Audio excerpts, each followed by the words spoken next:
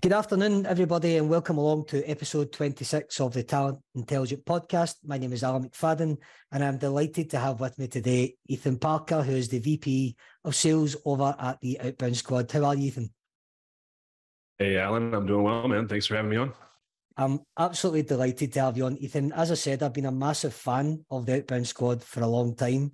I love your slogan, the turning complete strangers into paying customers. That's what drew me towards the podcast in the first place.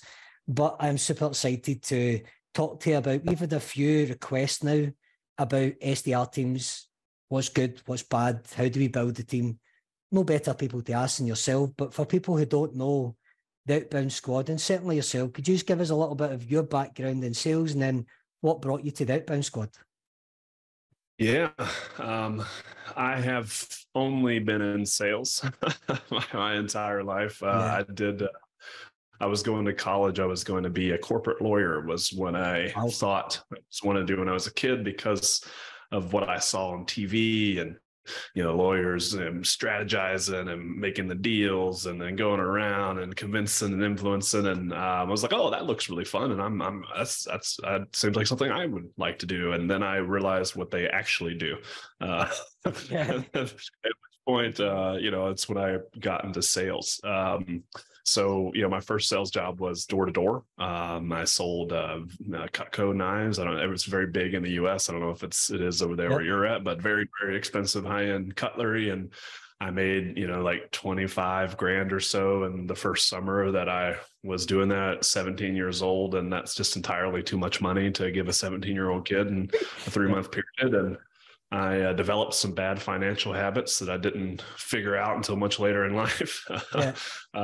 But, it gave me a taste for what was possible. And I really liked being in control of my own income and your own destiny, so to speak. And I moved into kind of bigger B2B sales within the fitness space initially. So I have I used to own some gyms. I've always been a entrepreneurial guy and a fitness guy. So I had some gyms that I built and then built like a consulting business on that and then got into tech sales within that space. And then that brought me into SaaS. So been in enterprise SaaS sales for, about the last 10 years now. And I left my last role as VP of revenue to come on board with Jason over at Outbound Squad full time in August of last year. So fairly recently. What we do at Outbound Squad is, it's what we, you said it for me. Our mission is to help folks turn, complete strangers into paying customers. So we focus on outbound sales training from, top to bottom of funnel. And I specifically head up our individual coaching program. So Outbound Squad for individuals. So this are reps that are looking to level up their outbound skill set and, make some more money doing what we do and make that a little bit less stressful too. Yeah. There's a lot of things we can do to, it's sales always going to be a certain level of stress. There's a lot of things we can put in place to kind of, lower that a bit and kind of make sure we still enjoy life, enjoy what we're doing and make that, a little bit easier on the day to day. So that's, a little bit about me. That's what we do at Outbound Squad. I've built numerous SDR and sales teams and, looking forward to chatting about some of this with you. I think, Ethan, that's what really attracted me to asking you to come on as a guest today. I mean, you've got very similar backgrounds I was sporting background, but then moved into sales, kind of into recruitment sales, to be honest with you. Fell into it, realised just how, again, probably similar to you, a little bit too much money too soon, and made some mistakes. But again, it's that whole intrigue of being able to self-sustain money, be able to make money that gives you options. And I love that about it. What the reason for me reaching out to you is I get a lot of people still. This is now my third SDR team. Similar to you, I joined Solutions Driven in August, but it's now the third team that I've grew and scaled. And I get asked a lot, especially on this channel, Alan, what do you do with an underperforming SDR team? Or what do you do with a new SDR team that we're looking to build? And it always starts with skill set. And to me, there's a lot before that. There's a lot of starting right at the start, which I'd love to get your opinion on, is I feel a lot of business leaders don't necessarily understand what they want from their SDR team. And that can be a problem for new SDRs coming into a business. Sometimes I feel it's like the old fashioned, here's the system we use, here's the people we go after, away you go. It's not really understanding what they want to achieve. Do you find that a lot? I know you speak to a lot of people and you've done it in the past, but do you feel as though getting a methodology and identity for a SDR team is really important really early on?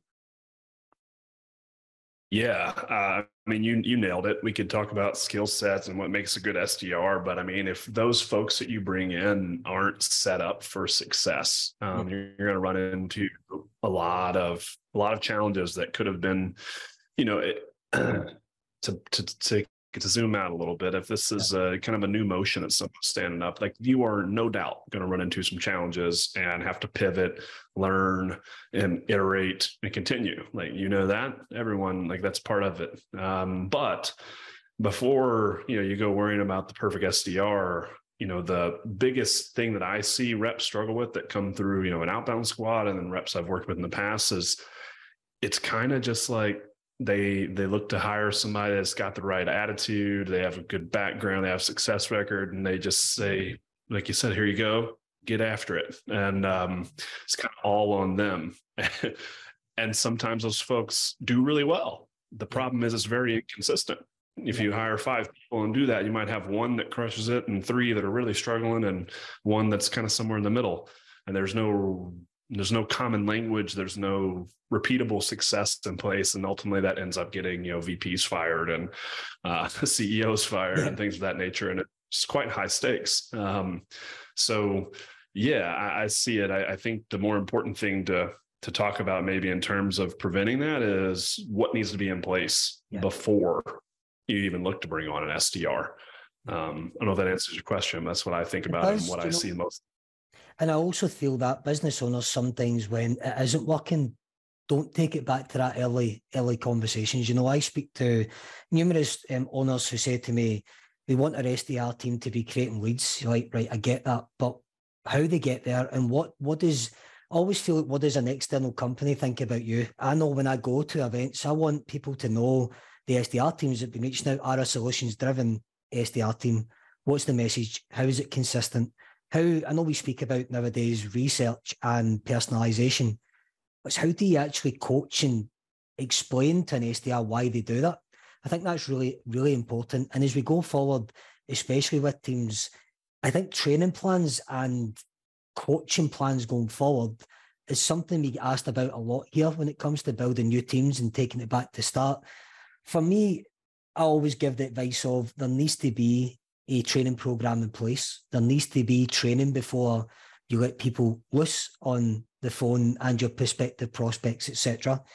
But do you have any advice that you would give people who are looking to, when you take it back to the start, really start training teams? Obviously, I know you guys do that there, so it'd be nice to know what's the best bit of advice you could give business owners that are looking to train and coach their teams. Yeah, I think I have a 2-part answer here, Alan. So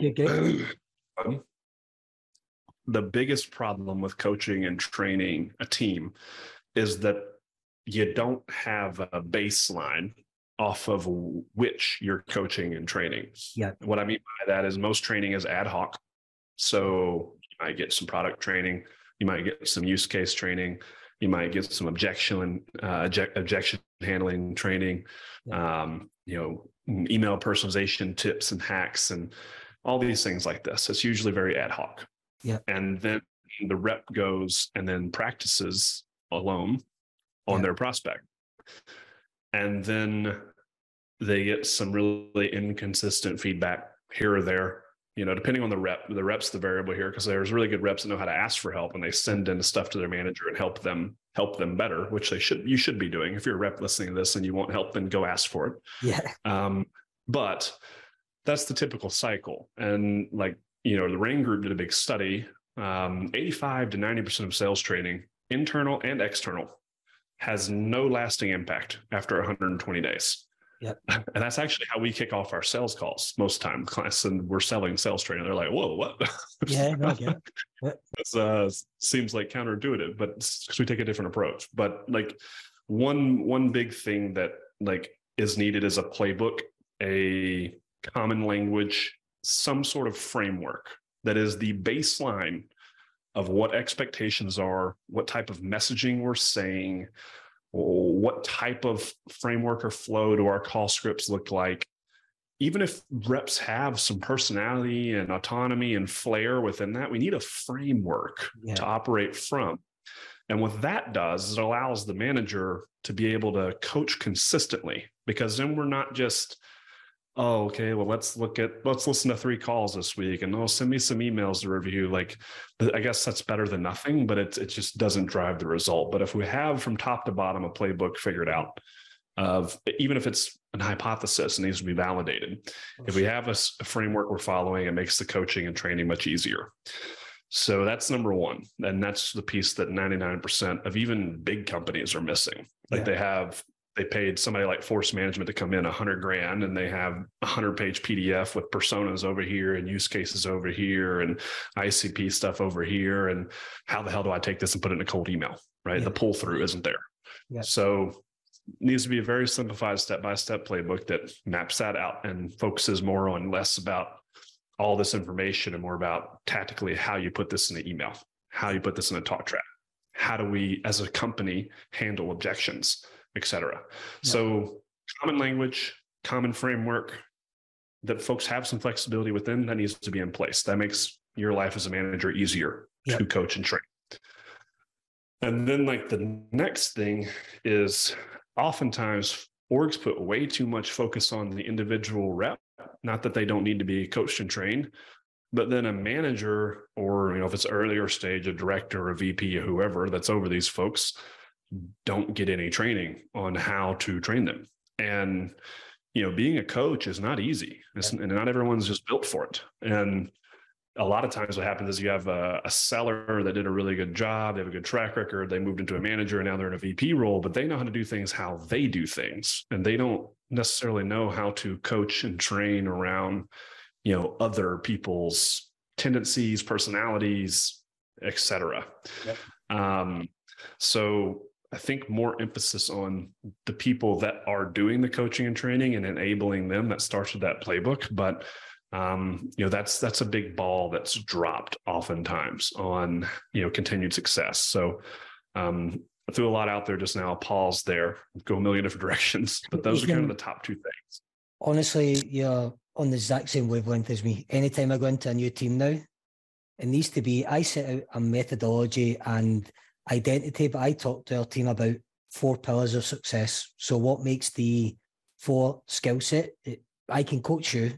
This is a baseline of what we expect to be excellent. And then from there, it makes it easier for me when I do. It's like you said, coaching is not for everybody. I genuinely enjoy it. I always set the guys past their training, which is initial, a framework where I always give them at least a minimum of an hour coaching one-to-one time. But then also, I always do group sessions. I feel that group sessions with people who are doing the same job, you pick a topic and then we work on it together. I felt as over the last 3-4 years, that's probably something I took as advice from a couple of coaches I learned from, that I get the most out of now, but also my team get a lot from it. So I think the point you make on framework is absolutely spot on. I think the thing even more so alarming is the part you said the second time. People think about training the staff. They don't think about training their managers. And that's something that gets missed a lot. I feel a lot of business owners I speak to never once say, who would you recommend that I get my managers to speak to? It's always, how would you recommend I fix the team? How do we know the manager isn't the problem to start with?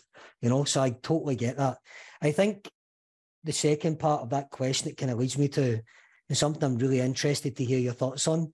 You've been in sales probably the same amount of time as I have been, Ethan, now, and technology has came on so much. You guys speak to some great technology leaders inside your business. You were in the industry, so was I. I believe technology for new SDR teams or SDR teams that are failing needs to be thought out and strategized really well, because I think technology, when it enables our teams to do well, is fantastic. But I've also seen some teams recently who are using too much technology and a lot of automation a lot of the time now that is causing them a lot more damage. So I always speak to people about it being your best friend or being your biggest enemy. I'd love to know your feelings on that. What do you think about technology in today's market? Yeah, I think there's some variables here around deal size and that sort of thing. Yeah. So, for example, if, you sell a product that's $5,000 a year, that probably does need to be more automated. If you're selling a product that's 30,000 plus, that's probably needs to be more personalized. So, I think with technology now, I think about it, and I mean, this is how Jason and I run our business as well. And you have to think, I think what people get in trouble with is they think so far down the line in terms of scale. Yeah. Constantly. And so they bring on all this tech because they're thinking about 10 reps from now. Well, like before we worry about that, why don't we just like go from A to B before we try to jump from A to D? So, for example, if you have 10 reps, 15 reps, I mean, Sales Loft and Outreach are probably, the absolute best options for you in terms of a sales engagement platform. But if you have 2 reps, like that's kind of a lot to go through and set up and like try to deal with. It's kind of not built for small teams, and like Apollo is, right? So not that Apollo can't work at a large scale, but it's very user friendly, easy to set up, and much more like available to users. So anyway, core tech that I think is required is you need a sales engagement platform. The number of companies that don't give their SDRs or AEs a sales engagement platform blows my mind. Like if you have good processes in place, you can literally 3x overnight what type of results you're getting with a sales engagement platform. It is not about automation. Sequencing, cadencing, whatever platform you're using does not equal automation. Yeah. It is like automation of the activity in that it keeps you on track, and you can automate some things like bump emails and things like that can be, but it just simply allows you to stay organized and like organize people by persona, and just the list goes on. We can talk about why sales engagement platforms are great for hours, but you need a sales engagement platform. If your sellers don't have one, I would recommend Apollo.io if you're a small team. It's a big team. Check out Sales Loft or Outreach. And then, we need a data tool. We need a place that we're getting the information from. And this is super important. The better quality of data that you get, the more you're going to have better connect rates. You're going to, run into less people you can't find emails, phone numbers for, et cetera. And most of the teams are doing a really good job. I see have 2 data tools or more. So ZoomInfo is, Kleenex, in my opinion. They're going to be more expensive. Sometimes very early stage companies, it's hard pill for them to swallow, but it is certainly a good data source. And then Apollo has a data tool I'm a fan of. I use that, me personally. There's Lucia, LeadIQ, tons of other like options you could pair up like with a ZoomInfo and then like a Seamless or a Lucia or a LeadIQ or something of that nature. So sales engagement platform, data tool. I'm not a big fan of parallel dialers, but Power Dialer, that is, I don't think a necessity. I think that people get like really infatuated about dialers, but for me, I'm not looking at how many dials can I make. I'm looking at like how many conversations can I have, and I'm going to optimize for that. So if you have to make 400 dials to have 6 conversations, like you have a different problem. Than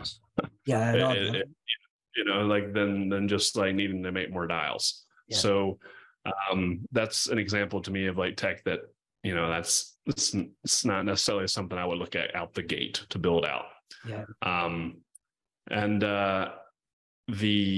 This is not really tech, but it's super inexpensive. And if most like what we did when I was at Alti Sales, and I've seen other orgs do this, is that for their SDRs, they have a team of like researchers that they're the ones that go in and they map accounts. They do some high level research based on what criteria you want. They load those people into sequences for you. They pull all the contact data, all that kind of stuff. I'm not even talking about like Ryan Reitzer at Phone Ready Leads, where you validate those numbers too. Like that's a step further, but just, you can pay folks in the Philippines and in that area, $7-10 an hour, which is like good pay there. And they're happy to do that. And they can eliminate so much extra work for the SDR. So if I'm standing up a team from scratch today, I want a sales engagement platform, I want 2 data tools, and I want a research team that is streamlining process. And I think that's kind of your MVP to get going. Yeah. And what's your thoughts on your programs, like when you align marketing with sales, like your Pardots of the world, HubSpot, these types of things? Do you feel as though that's quite important for SDRs nowadays, that they see marketing delivering MQLs that they can then, especially when they're brought on? I see a lot of companies do this really well. Gong's great at it. You know, I see them do it a lot, where they tell stories, and then when the SDRs get to a certain score, it's easy for them to convert. Do you think that's something that is very valuable in today's market as well? Yeah, I mean, a good marketing function is always valuable. Yeah. I guess I'm built a little bit differently. I've been a startup guy my whole career, so I've never ever a seat where I've had MQLs or leads coming in. It's been 100% go find it. Yeah. I did have one company that I did get leads in, but I honestly felt like the quality wasn't good, and I would prefer to just go after the accounts that I wanted to. So I'm wired a little bit differently, but absolutely a strong marketing motion that generates quality MQLs. I have a lot of folks in Outbound Squad. They get a lot of meetings that way. I think people like really fuck up that process a lot and like take an MQL for granted. Like, oh, because they downloaded the white paper, they must want to chat. Like no, like you still need quality messaging. You still need to be smart and offering insights, et cetera, to get those people on a call. So, you know, there's a difference in an MQL and a contact me, you know, lead. So, I mean, with HubSpot, I mean, we use HubSpot. I'm a big fan. Setting up, you know, for where that comes in to me is more about, hey, if I'm an AE, I reach out to these folks, we start a conversation, I open an opportunity, and maybe 2 weeks later I end up losing it, bad timing, whatever. Those are perfect folks that should be sent over to marketing to put into persona specific drip campaigns to have relevant content being dripped out to them over time. And at some point, I'm going to re-engage. Or if they reach a certain scoring, as you mentioned, engage in that content, it should trigger that rep to reach back out again. If you are a rep that does not have that going for you, you can make your own in your sales engagement tool. You can create a sequence of, you know, one email every 4 weeks. That's just content you're sending out, plain written, sharing articles or this, that, and the other. It doesn't have to be anything fancy. Stay top of mind. But yes, nurturing leads and getting content and valuable insights in front of potential prospects is always valuable. Yeah, I agree. And it kind of leads me on to the kind of last point that I would like to talk to with you. And it's something that you could speak about all day, I genuinely believe, but KPIs is something that I feel a lot of businesses get wrong. And it's mostly because sometimes the data is just, you've said it a few times today about data. I feel sometimes people just pluck numbers from there, or they will think they don't really understand KPIs. So again, for me, asking the question, what would be the best bit of advice? See, I know my beliefs on it, but what would your bit of advice be to our listeners today of, if you're thinking about setting KPIs for your team, what would be the first thing you'd be thinking about? Yeah, I mean, I would think about kind of the 3 key pillars to start with. So, you know, email. And within email, we have open rates and reply rates. With reply rates, like positive reply rates is what I want to track. So, you know, I can actually share. I have a benchmarking guide we do from Outbound Squad for these metrics. So I'll share that. You can add it in the show notes. But you know, with open rates, before you have any internal data, just for some benchmarks, right? Like you should have kind of a red, yellow, green in that, like, hey, if it's below this number, you need to work on this. If it's yellow, it's like, okay, maybe it's not the highest priority, but it's not fantastic. Let's look at some of the other metrics. And green is like, if we're here, we don't touch it. It's doing fantastic, right? Like, don't fix what ain't broken. Yeah. And then, so, you know, so email, open rates, positive reply rates. With phone, you know, we want to measure kind of 2 key things, and that's, you know, pickup rates and then conversion rates. If you want to take your conversion rate a step further, you can break down your call into segments. So what we teach for cold call talk track is, you know, your opener, and then the middle, that would be like, you know, a traditional base opener and a priority drop. That's how we teach it. And then the middle is question stacking, which we call the hook. And then you have the close, which is what we're going to leverage. We're going to summarize what we heard. We're going to leverage a custom story. We're going to book the meeting.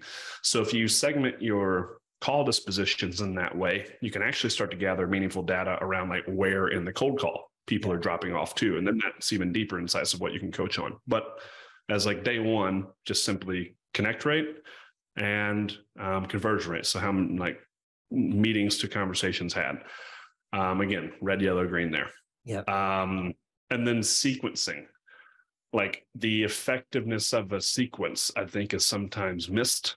Yep. And so, we should be looking at like per sequence, how many folks you book in there versus put in there versus how many meetings you booked. Yeah. So that's another KPI you should look at. I do have numbers and suggestions on this, but I could, to not be confusing, and I can go into it if you just put it in the doc. No, listen, that'd be great. And like I said, I think, again, I've got my own beliefs and coaching strategies I use in KPIs. I always think the problem people have is it's understanding that data. It's understanding what you're looking to achieve from it. You're right. You could sometimes get bogged down in KPIs that don't mean anything. Like you said to me earlier, sometimes somebody can do 100 dials, no problem. But if they're not getting any meetings, it doesn't mean anything. I think there needs to be set strategy for KPIs. And if you can give the documents to me, that'd be great. It'd be good for me to be able to put for the listeners as well. Ethan, I think genuinely there was a reason I wanted you on today. I've got a lot of beliefs that mirror you guys. Everything you spoke about today is what I believe is the core foundations of setting up a successful SDR team. My guys here are new into this experience with me over the last 6 months, but genuinely the feedback I get from a lot of the things you're saying today and from what I put them to read in your squad is that they've never had the coaching like that. They've never had the set goal of what happens. And I think that's where, for me, it's just refreshing to hear a podcast like the Outbound Squad to just constantly give value. And that's the key part. So anybody that hasn't listened to the show, definitely get yourself over, listen to you and Jason, both really, really engaging. And honestly, I'm a big, big fan of the show. So thank you for taking time to speak to me today. But lastly, Ethan, I always ask everybody for a bit of fun at the end of my podcast. Just if you could go back, you've clearly had an interesting career as well. Door-to-door sales for me, I wish I'd done it back in the day. Never did, but I'd have loved to have had a go at it. But interesting career. What would you give that younger person that was about to get around and chap doors? What would be the one bit of kind of advice you would give yourself if you could go back? Yeah. You want a life advice or professional? Let's stick professional to be clean. It's probably good, Ethan. I think something that's been really a big focus of mine in the last couple of years of my career is to reduce multitasking and stay hyper focused on specific things through a time period. So I am someone that have always been very much jack of all trades. I learn things very fast. I can pretty easily get to top 10% of any category with a reduced amount of time. So I just learn very fast, and that's great. But then also it becomes distracting. And so I think, what I would give my younger self advice was just to not multitask as much, to instead batch out the focus and the work that you're doing, really break down tasks into, if it's research, how can that be broken down even more? And then twofold is delegating the things that you're really not good at or that you hate. So I've had a virtual assistant now for a while, and it's hands down the biggest difference maker in my productivity and just my mental bandwidth on a daily basis. So again, you can find virtual assistants on Upwork, on wherever, that are very inexpensive to us here, or you over there in the UK, but works very well for them where they're located, and they can make your life a ton easier. So when I was talking earlier about a rep, about a research team that companies have, if you're a rep and you don't have that, well, guess what? For $400 a month, you could pay for your own, and that will 100% pay you back more than that you're spending on that. So I think just investing in yourself, delegate what you're not good at, and stop multitasking as much. That's what I would tell myself if I could go back in time.